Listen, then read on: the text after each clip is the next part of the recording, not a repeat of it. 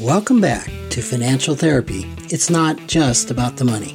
I'm personal financial planner, columnist, and financial therapist Rick Kahler.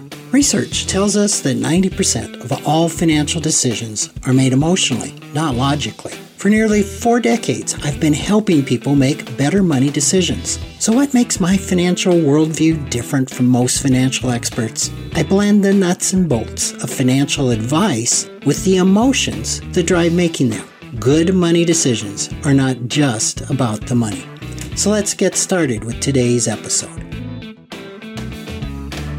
Welcome back to another edition. And about the time I wonder what I'm going to talk about this week, something is dumped in my lap, and then I get too much information to share.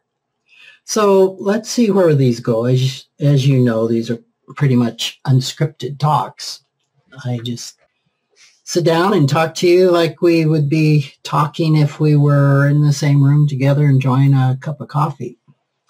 And what's on my mind today is how we make financial decisions. In the book, Facilitating Financial Health, making sound financial decisions is a pretty important topic. And making poor financial decisions is actually one of the problematic financial behaviors that we talk about. So, this is a big topic, right? And in a way, we've been talking about it for almost the past year. The decisions that we make about finances, about health, have really lasting consequences. And I experience, and I am no psychologist, but I hang around with a lot of psychologists and read a lot of their books, right?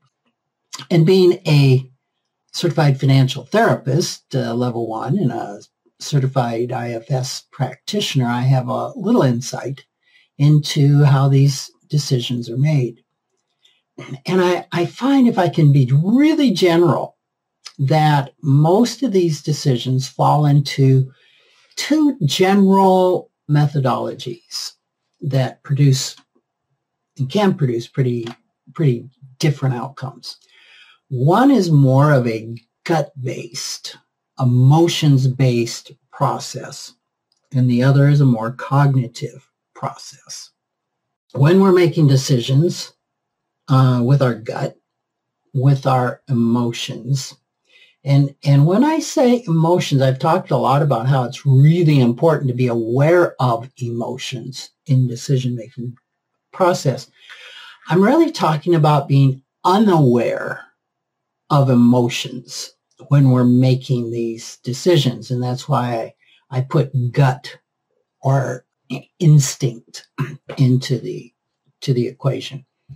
These are usually the quickest, the absolute easiest decisions to make, because conscious, more cognitive, fact-based decisions are harder to make because they take data, things move slower, and it actually takes the body more energy to make these decisions. Have you ever had a period of time when you're working on a paper or reading an article or something, and you're really thinking, and you just become exhausted?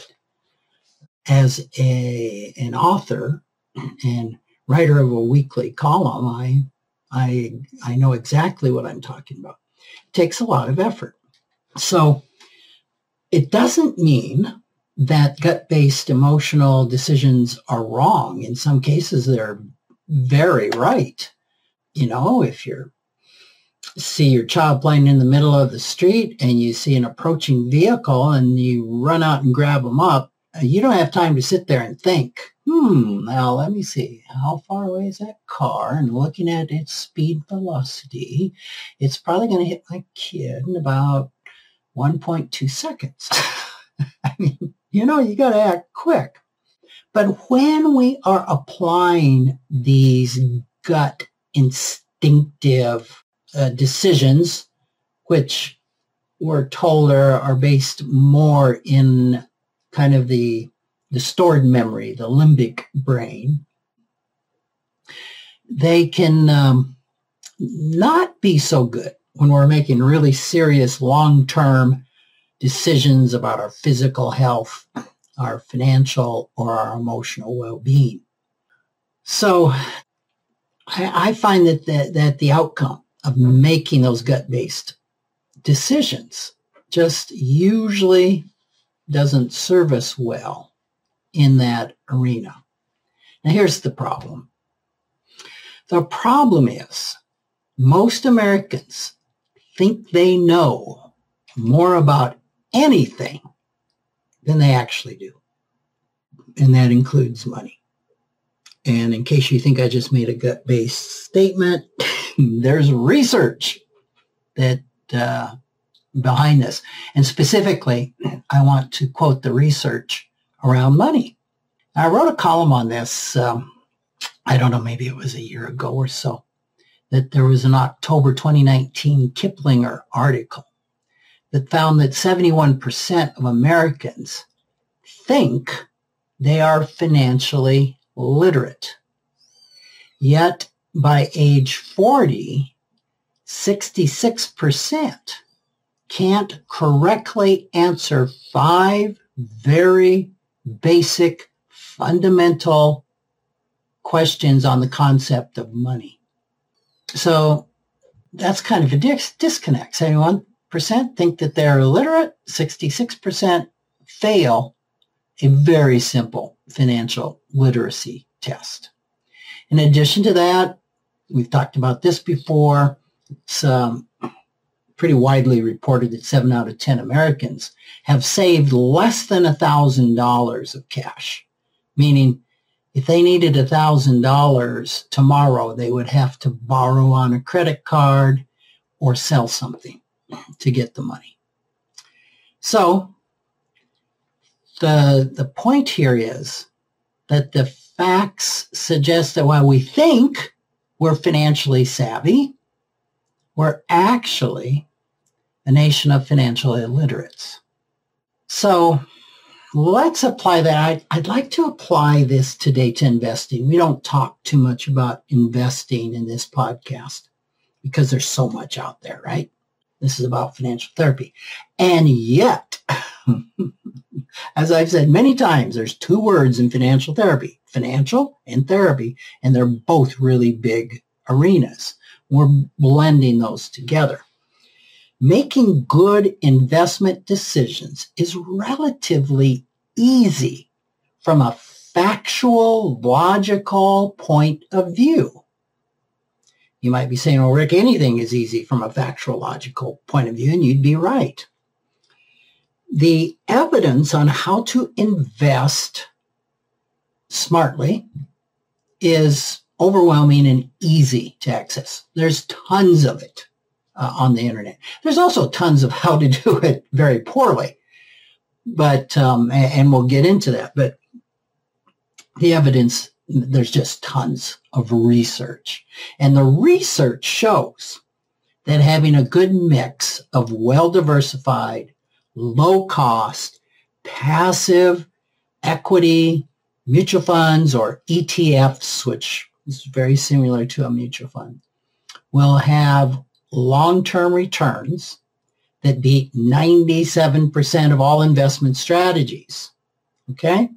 So this is kind of close to a leave it and forget it strategy. Well-diversified, low-cost passive equity funds. All right? Now, I started to write an article that suggested people don't believe in passive investing at all because I continually see prospects and talk with people that completely believe in trading, completely believe in finding the new or the next Tesla, or feeling that they've got to buy low and sell high and need to be very active. So I made the assumption that most people think you've really got to be engaged to make any money in the stock market. And as happens when I am writing an article, and I typically put aside a couple hours every Sunday to do that, I ran across a Gallup poll. And this Gallup poll, it comes from September 20th, 21 article written by Lydia Sad, found 71% of investors say passive investing is superior to active investing. And I'm looking at this and I'm going, you got to be kidding me. 71% of investors believe in passive investing? I mean, wow. I see the 29% a lot. So I thought, I'm going to have to rethink my thesis here. Obviously, I'm wrong. And I got looking at the report and digging down through it. And, you know, I mean, as much as I talk about emotions and being aware of emotions and therapy, I have a wonderfully developed left brain, and I am most comfortable in my left brain. And I love data. I love statistics. So I started going down through this, and I got onto this one part of this survey that talked about the frequency of trading amongst U.S. investors. And it said of these people that they surveyed, 1% trade daily, 4% trade weekly, 14% trade monthly, 32% trade a few times a year, and 12% trade once a year. Now, if you add all that up, I think that comes to 62% who trade at least once a year, if not more. 16 to finishes out. 16% said they just trade less often than once a year, and 22% said never.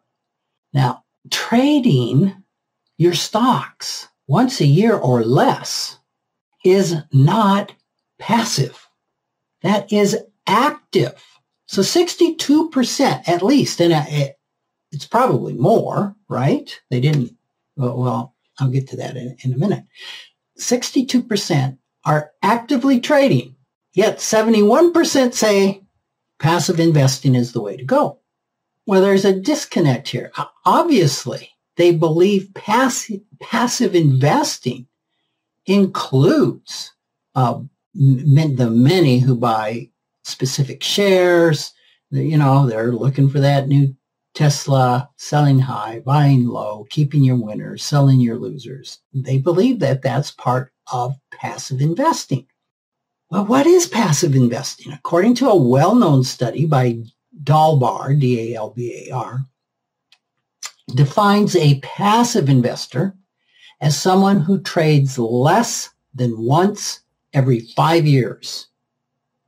5 years. I think the average was like 5.1 or 5.3 years that the passive investor kept their securities. And they found that those that sold mutual funds or stocks less than once every 5 years had a 97% chance of maximizing or having returns above everyone else. And actually at 97%, they beat some of the indexes, which are buy and hold indexes, meaning that those that traded less than once every 5 years had annual investment returns of 3 to 4% less than those who held their funds for 5 years or more. Now that's huge. 3 or 4% a year is huge. On 500,000, that's $15,000 to $20,000 less a year. And you compound that over 5, 10, 15, 20, 25 years. This is huge.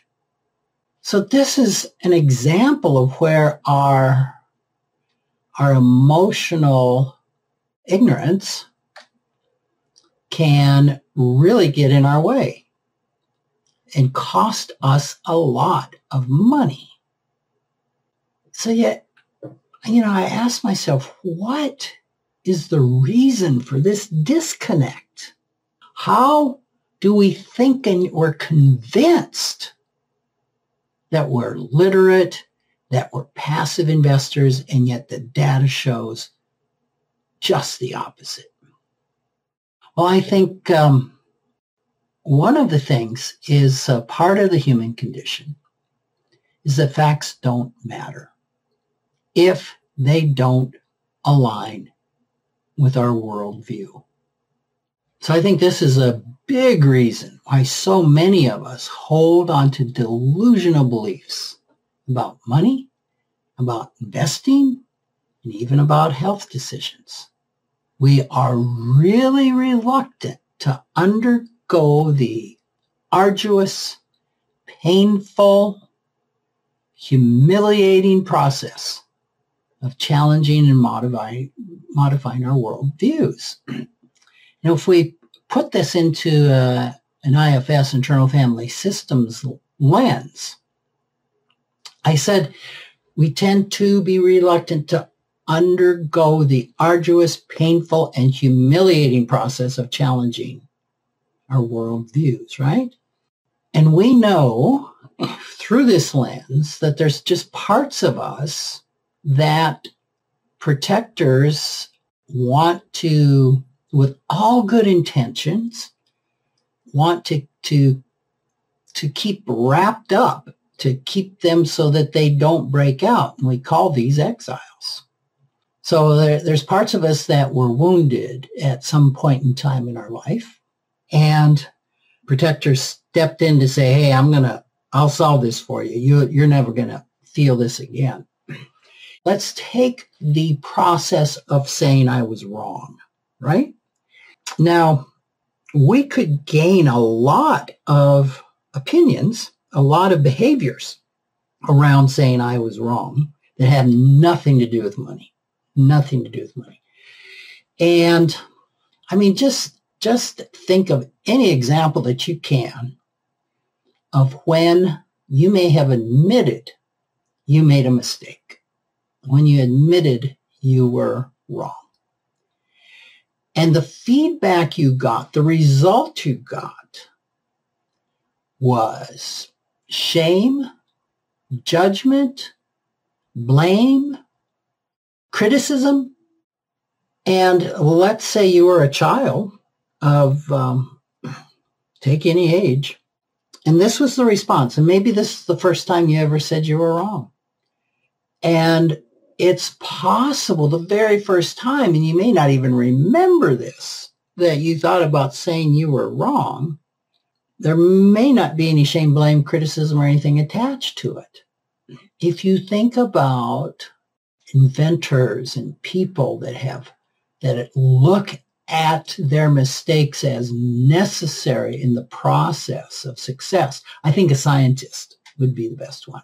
They actually do experiments to fail so that they know, okay, that one's off the table. That one didn't work. It's the same thing with group therapists, psychodrama therapists that I learned. I took a training once on that. And I found out that therapists don't have X-ray vision. And in fact, they'll try something, and if it doesn't work and the client says, no, that's not it, they're like, okay, great. I know that that's not it. Let's try this one, see if that's it. It's part of the process. So let's just go back to that child that gets this huge reaction, probably from their caregivers, their parents. A part of them is so hurt, feels so humiliated, feels, wow, I am defective. Something is really wrong with me. I had better never admit I'm wrong again. And so a protector steps in and says, I'm going to help you with that to make sure, because we don't want to feel this depth of humiliation, this depth of criticism and shame ever again. Now, I'm making this really simple, like it happened once. If it happened once and that was it, probably no big deal. But usually these things don't happen just once. So the kid really learns in these parts of it, nope, we're not going to do that. So here you are thinking you know something, thinking that you have read this someplace, or it's got to be true, or it just feels right. And we tell ourselves so many things when things aren't working as to why. Lots of judgments, like when we have money scripts. And this is a money belief. A money script is that I need to do these things to make money. And a money script can be, yes, I am a passive investor. And and yet my behaviors are active. But it's very painful when we have conflicting money scripts, when we have polarized money scripts, to recognize that, because immediately these protectors, parts of ours, are saying, no, they can't be conflicting. If they were conflicting, that would mean something's wrong with this. So here's why they aren't, or here's why this behavior is actually passive. And please don't confuse me with the facts. It's not that we are trying to be deceptive, that we're trying to be harmful to ourselves. These parts are actually convinced of the opposite, that this is helpful. And the helpful part is we don't want to feel these intense, difficult emotions of shame because I'm wrong and what I believed was passive investing wasn't. Now, sometimes the cognitive information is enough, right? Sometimes what I have just described, you might go, oh, wow, I thought I believed in passive investing. I clearly have been doing active investing. I need to do a little research on here. And if that's the case, great. And if you change your behavior with that cognitive information, super. But oftentimes we've got to work with these really deep emotions, these really deep parts of ourselves that are kept really deep by these protective parts of ourselves. So obviously, this type of money script, this type of saying, well, this doesn't square with my worldview. It doesn't square with my view of these protectors. And that's when we start saying, can we look at these parts that we're so ashamed, that we're so judged, that we're so hurt, and work with them? If we can help free them, then to say, I was wrong. It's no big deal, right? Because there's no part getting up, feeling shame, criticized, blamed, or any of these difficult emotions. It doesn't become an arduous, painful, humiliating process to say, I had wrong data, right? So that's what I wanted to hit. How do you know if your firmly held beliefs are putting you or your family at risk? Look at your behaviors. Okay. How can you tell if you're part of 71% of Americans who think they're financial illiterate or passive investors and who are not? One indicator that there's a gap here would be if you have less than $1,000 in a savings account. Other red flags would include if you buy and sell your stocks or mutual funds more than once every 5 years. If your long-term equity investments are returning less than the S&P 500 index. If you experience chronic anxiety about money or feel ashamed of your financial situation or certainly ashamed of being wrong. These are red flags. So the first step in doing this is becoming willing to unlearn, become willing to take a look at these parts of you that were so hurt, and probably do some financial therapy. It's far easier said than done. It's really hard for these protective parts of us to become open and willing to examine their money scripts, examine their money burdens, and take a look at how they formed and begin to work with these really vulnerable parts of us. So isn't it interesting that something so simple in childhood that could have nothing to do with money really impacts our financial well-being? So that's what I have for you today. Thanks for joining me, and I look forward to talking to you again next week. Thanks for joining me, Rick Kaler, for another episode of Financial Therapy. It's not just about the money. This is where I combine the nuts and bolts of financial advice with the emotions that drive making them.